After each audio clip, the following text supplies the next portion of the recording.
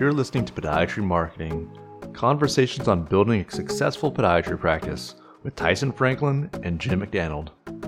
Hi, I'm Tyson Franklin, and welcome back to this week's episode of Podiatry Marketing. With me is my co-host, Big Jim McDonald. So, Jim, how are you doing today?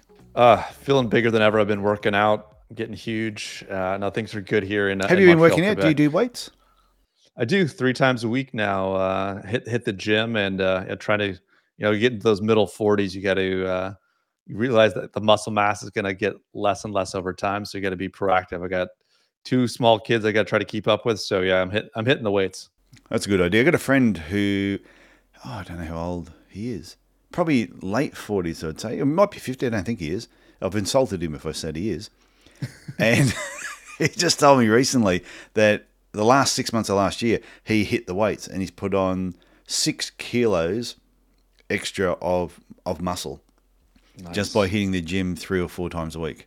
Yeah, I think the running that I do kind of keeps it off. I'm not a bulky guy, but definitely feel a little stronger than I did before I started. So I went for a run yesterday. It reminded me why I don't run. There you go. Yeah. I'll just stick to kickboxing. So much easier. So what are we talking about today?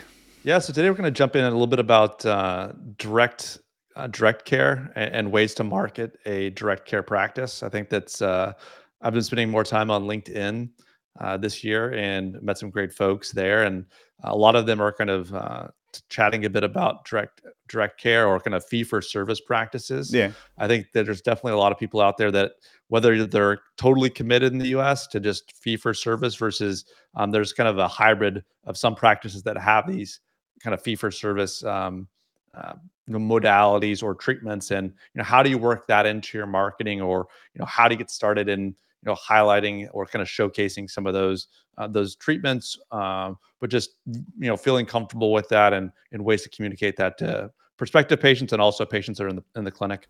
So to explain this to people, say, who are probably in the UK and Australia listening to this, the North American system is a little bit different.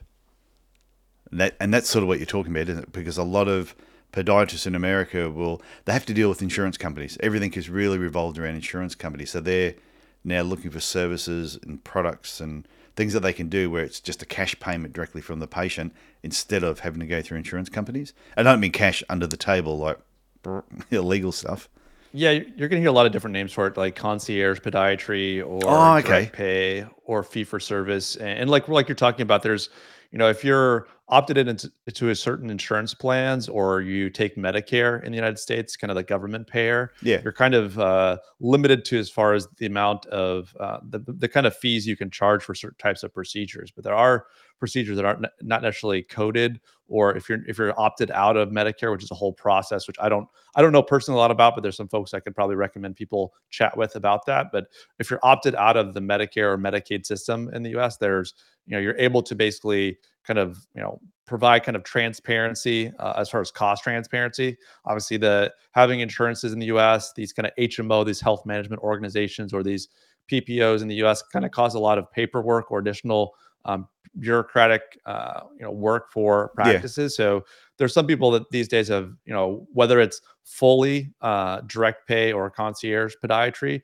or some are if there's not certain services, like someone that is in practice taking some insurances can do some of these cash pay procedures. I think common ones would be in the US like the Swift warts removal, sometimes like different types of laser or other types of treatment as far as the kind of hybrid. But then you have these people that are completely cash pay practices, which is kind of, I don't know how common it is, if that even happens in Australia or the UK. So yeah, but you said that you're chatting with people on LinkedIn.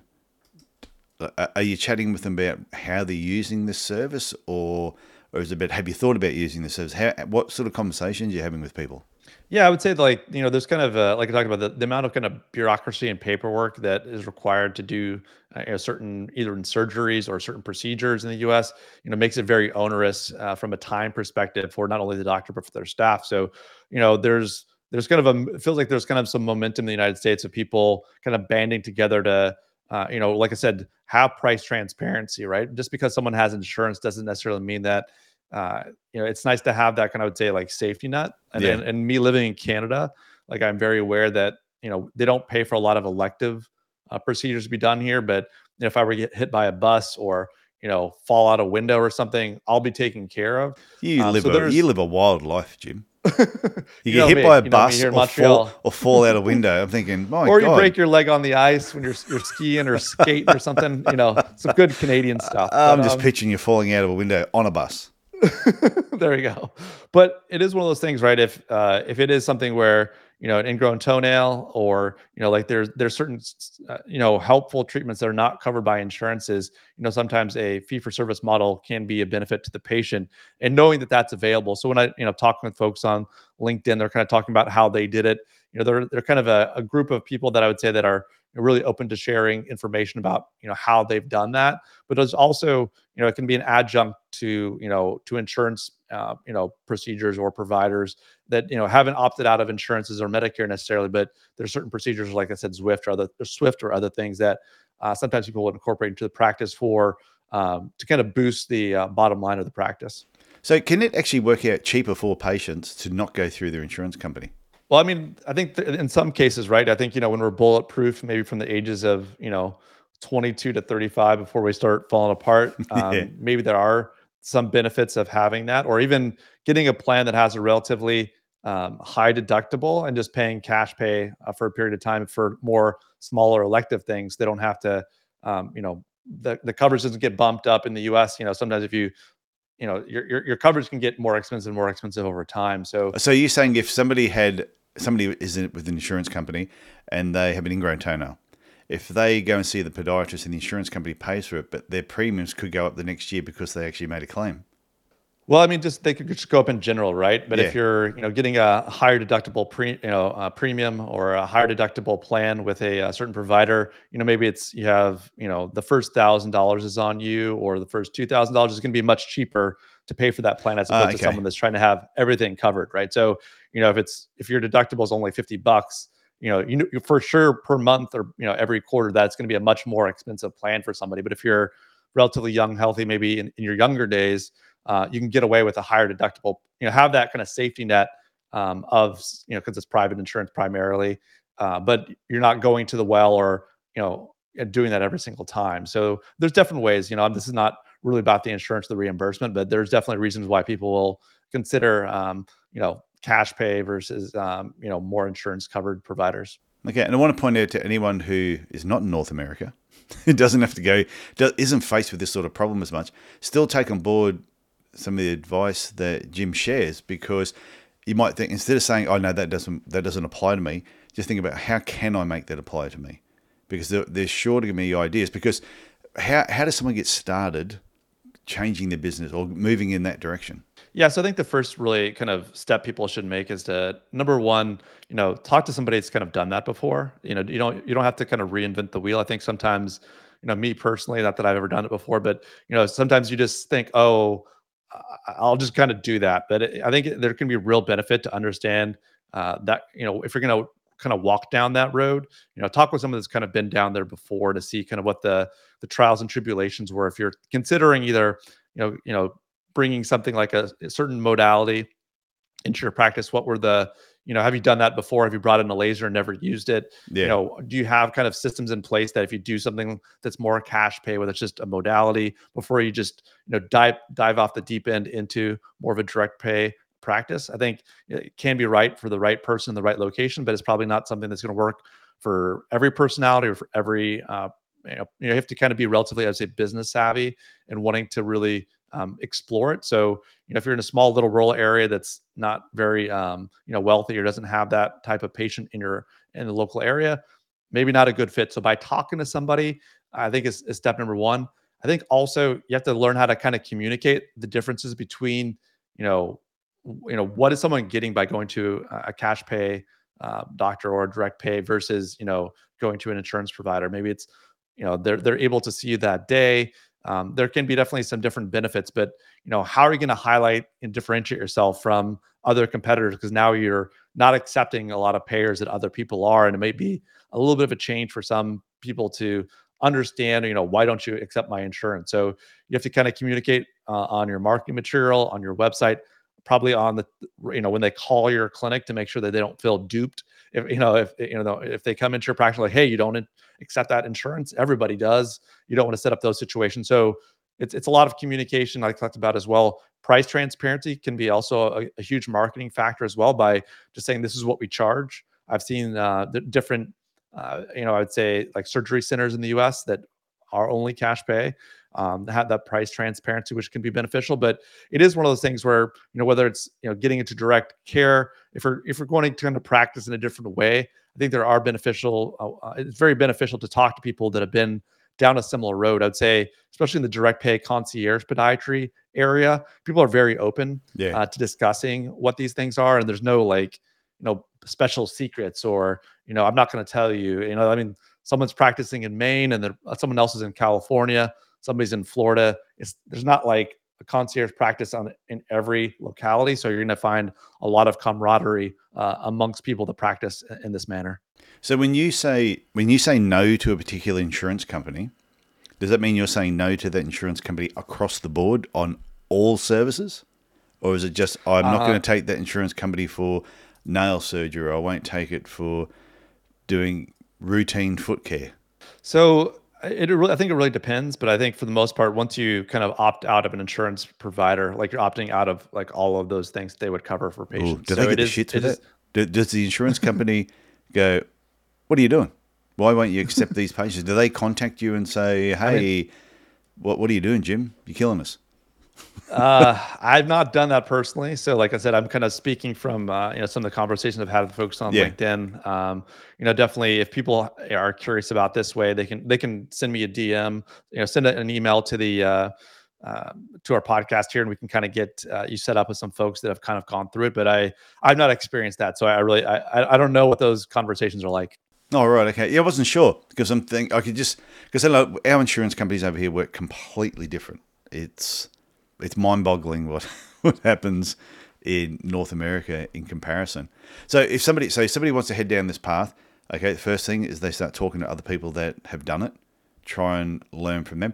Is there a way that you start small, like you only pick one insurance company first just to see how that feels, and then you slowly expand from there? Or is it's always going to be a hybrid? There's always going to be some insurance companies you will work with because they're great, and there's other ones that you're just going to can pretty quickly because they're not. From my understanding, it's a real spectrum, to be honest. From region to region in the U.S., there's going to be different insurance providers, and some maybe pay okay, and others pay horribly. So you can, from my understanding, you can kind of pick and choose which ones you want to.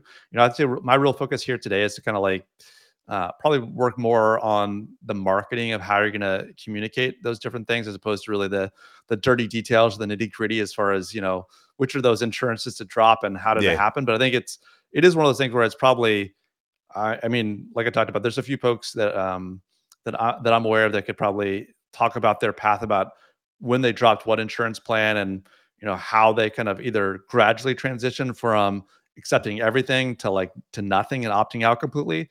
I know that there's, like I said, there's some of these procedures or modalities that are not kind of covered by insurance. So they are up to kind of have that conversation with the patient about, we do have this other form of treatment that's highly effective that insurance doesn't cover yet. So that's a skill set and something people have to work on. So, and that becomes part of your marketing. That's like you said. So you have a service. So it's like when Shockwave first came out, or laser for fungal nails. It would have taken a period of time for the insurance companies to catch up to that.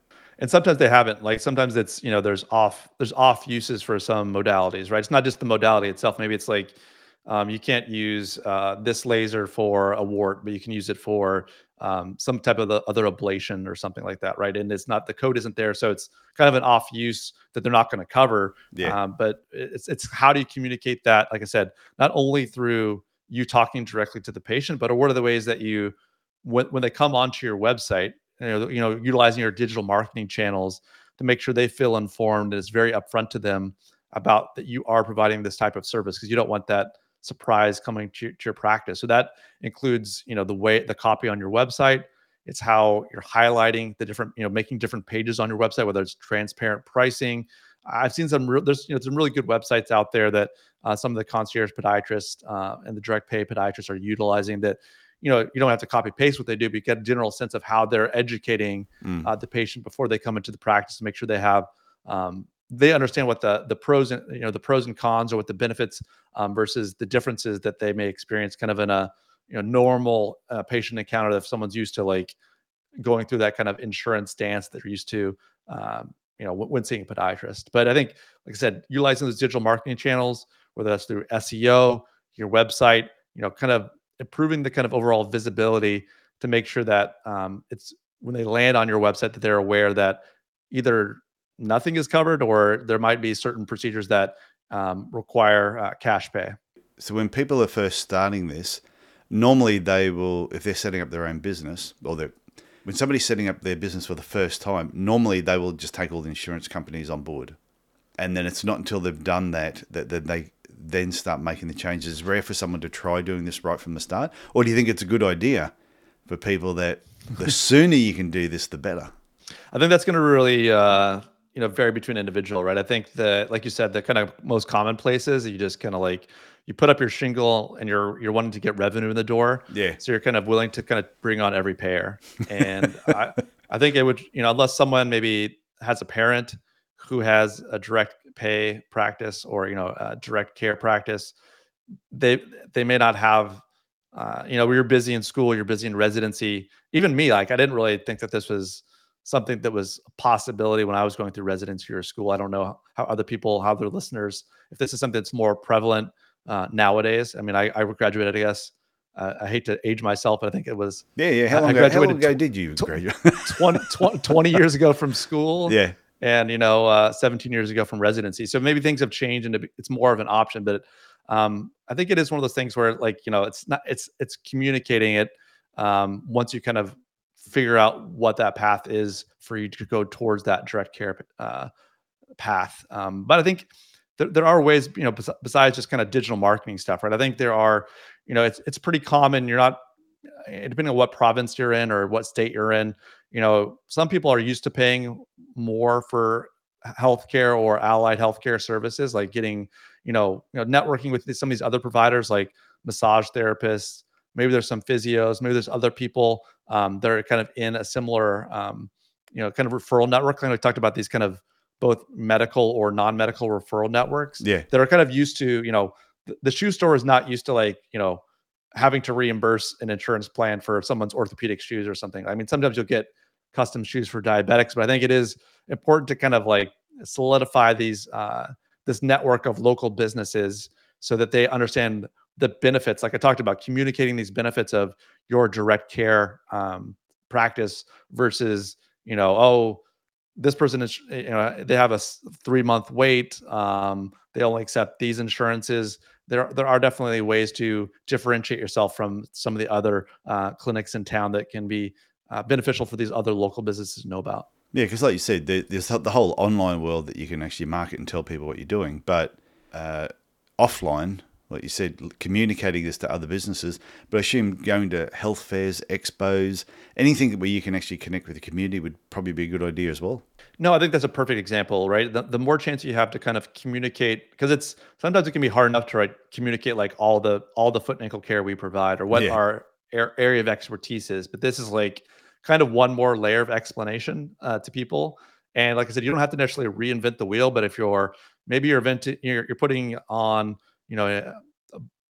biannually, like open houses at your practice to help kind of educate your community about why you're, a direct care practice, what are the benefits kind of in person, so they can, it's not just something they land on a website or have to read, but they've actually been inside of your practice. I've seen some different podiatrists kind of utilize an open house model in a way that's can be very beneficial. So that's one thing that I think people can utilize. But like you said, community events, community speaking opportunities are a real way to kind of communicate your message about, how you're trying to practice medicine in a different way that is more, patient focused. I think one of the kind of the big selling points as well is that, if you're taking insurances and they're, not paying at a reasonable rate, either you can, see more patients and spend less time with patients to try to generate the same amount of revenue, or, some of these alternative ways of practicing, would allow you to say, if you want to spend 30 minutes or 45 minutes with a new patient, have conversations, really get to know them,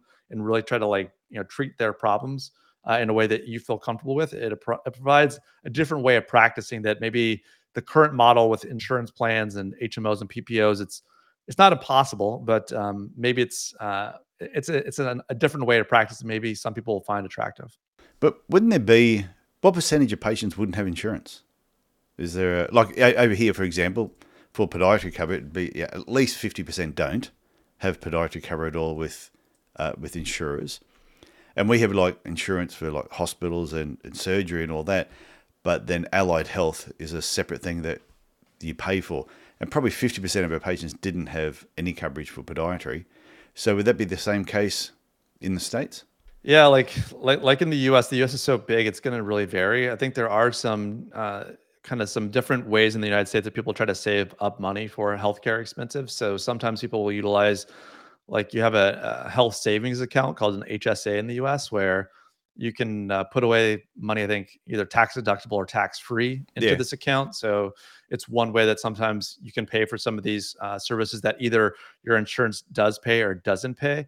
There's definitely certain criteria you have to match in order to get, like if you're being treated through Medicare. Medicare is kind of the plan in the United States for people that are more of in retirement age. So you're not going to be, and then the other, if you're younger than retirement age, you're kind of on these Medicaid plans.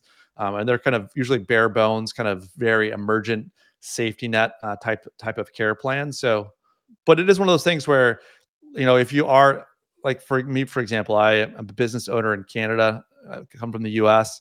If I were to be in the US and try to have to pay for my own health insurance, it would be prohibitively expensive. I mean, very expensive to buy your own plan, depending on what state you're in and what's available. And that's kind of, that's a whole nother discussion. But, when I'm here in Canada, I have, this kind of baseline of safety net, and there are some safety nets in the US, but it's not quite as comprehensive as it is here. But I think to me, the direct care or the concierge medicine it's going to be right in the right location, right? Someone that wants a high level, it usually happens in affluent areas, or people that are willing to, they want to be seen today or tomorrow. They want to have, a high level of care, but are willing to pay out of pocket for it because they just don't want to wait for that patient at their, maybe maybe their husband has a plan or they have a plan from work, but the three providers that are allowed to see are booked out for 3 months or 4 months, and it's not emergency room worthy. So what are you going to do in the meantime? And if you have the means, instead of like limping around on that heel that's bothersome, yeah, makes sense. Maybe it makes sense to go see the podiatrist in the meantime. And that's all part of the marketing, though. That's all the part of getting that message out to the patients that, hey, you don't have to wait 3 or 4 months to see this person. I could do this for you now, or a lot quicker, and get you out of pain. Yeah, exactly. And I think there's also been kind of a proliferation in the United States where like everything used to be pretty much hospital based. Oh, you're hurt, go to the ER. Oh, you're sick, go to the ER. Yeah. But in the US, they've kind of transitioned now into, and there's been, mixed reports whether this has been working well or not, these kind of urgent care centers, in the local strip mall, go to the urgent care center and have this taken care of. And sometimes those are, paid by, insurances will reimburse those, but, more and more it makes sense to have some availability. And I think some podiatrists maybe even do this in their own practice, whether they're accepting insurance or not accepting insurance, is having some add-on room where that person with an ingrown toenail, that person that might have a fracture or something like that can be worked into the schedule, and having that availability to kind of offload some of the ERs, especially, during times of COVID when no one wants to go to the ER for any reason. Promoting that you are available and have add-ons or day of, or, within 24 hours receive care, whether you're a direct care practice or, someone who does accept, Medicare or insurances. Like I said, it's a real spectrum of what's available out there, but I think there are ways to make that more visible and communicate that to patients in your local area. Okay. Well, like I said, this is probably one of those areas that, being in Australia, I can get my head around it because I've been over the States so many times and spoken to so many podiatrists, so I understand what they've gone through and why they're trying to make the change. But I'm so glad our health system is different. Because you always hear, you watch TV shows and everyone, when they get a job, they want to know, does this come with full medical and dental? Seems to be like that's the job that people want. Whereas over here, no one thinks about it. Well, even in Canada, right? Like I talked about, we do have a great safety net, but if you have something that's, not an emergent procedure, you're going to be waiting a while. And I think part of this kind of change too is that I don't know if it's Amazon or Uber Eats or Uber. We just expect to push an app or do something and be seen within 24 hours. We want immediate care, immediate results, and at least up here, that's not really possible. So I've actually gone to some fee-for-service providers in Canada because I didn't want to wait 6 to 8 months for a health checkup. Right? I want to be proactive about my health, and the system wasn't actually giving. They would give it to me eventually, but if you do have questions that need to be answered, just for that peace of mind, you kind of balance it out. I do have that safety net, but if I want to be seen within a year for something, maybe Australia could teach the Canadian system here a little something, and maybe it's no system is perfect, but it is interesting, these kind of different ways of practicing and these different ways that patients can receive care kind of pop up as good alternatives. Yeah, and like I said earlier on, someone from a different country may be listening and say, well, we don't have that problem, we're not faced with that problem, but you can still take on board everything about how you actually market your services to the general community. Is you need to do it anyway, regardless of whether it's cash through insurance company or whatever. You should be out there letting everybody know what you do. And I think it's important just to have some general awareness that this is a thing, right? Yeah. Even if you're in the UK or in Australia, because like I said, when I was headed school, your way. Well, when I was 20 years ago, right? This is not something I even had a passing thought about. So yeah, it definitely is probably more of a North American, US based episode today, but hopefully that the UK and Australian listeners can maybe they're more thankful to be where they are today as opposed to in North America. So. Yeah, and things are always changing. So I think it's always good to be aware of what's happening in other countries, because every now and then your government or organizations and insurers will see what other people are doing and go, maybe that would work here. And so they just start doing it. So Jim, I think that you've covered that pretty well. Yeah, thanks, Tyson. It was a good chat, and look forward to the next one. Yes, I'll talk to you next week. See you later. Okay, bye. Thanks for listening to Podiatry Marketing with Tyson Franklin and Jim McDaniel. Subscribe and learn more at Podiatry Marketing. That's the website address, podiatry.marketing.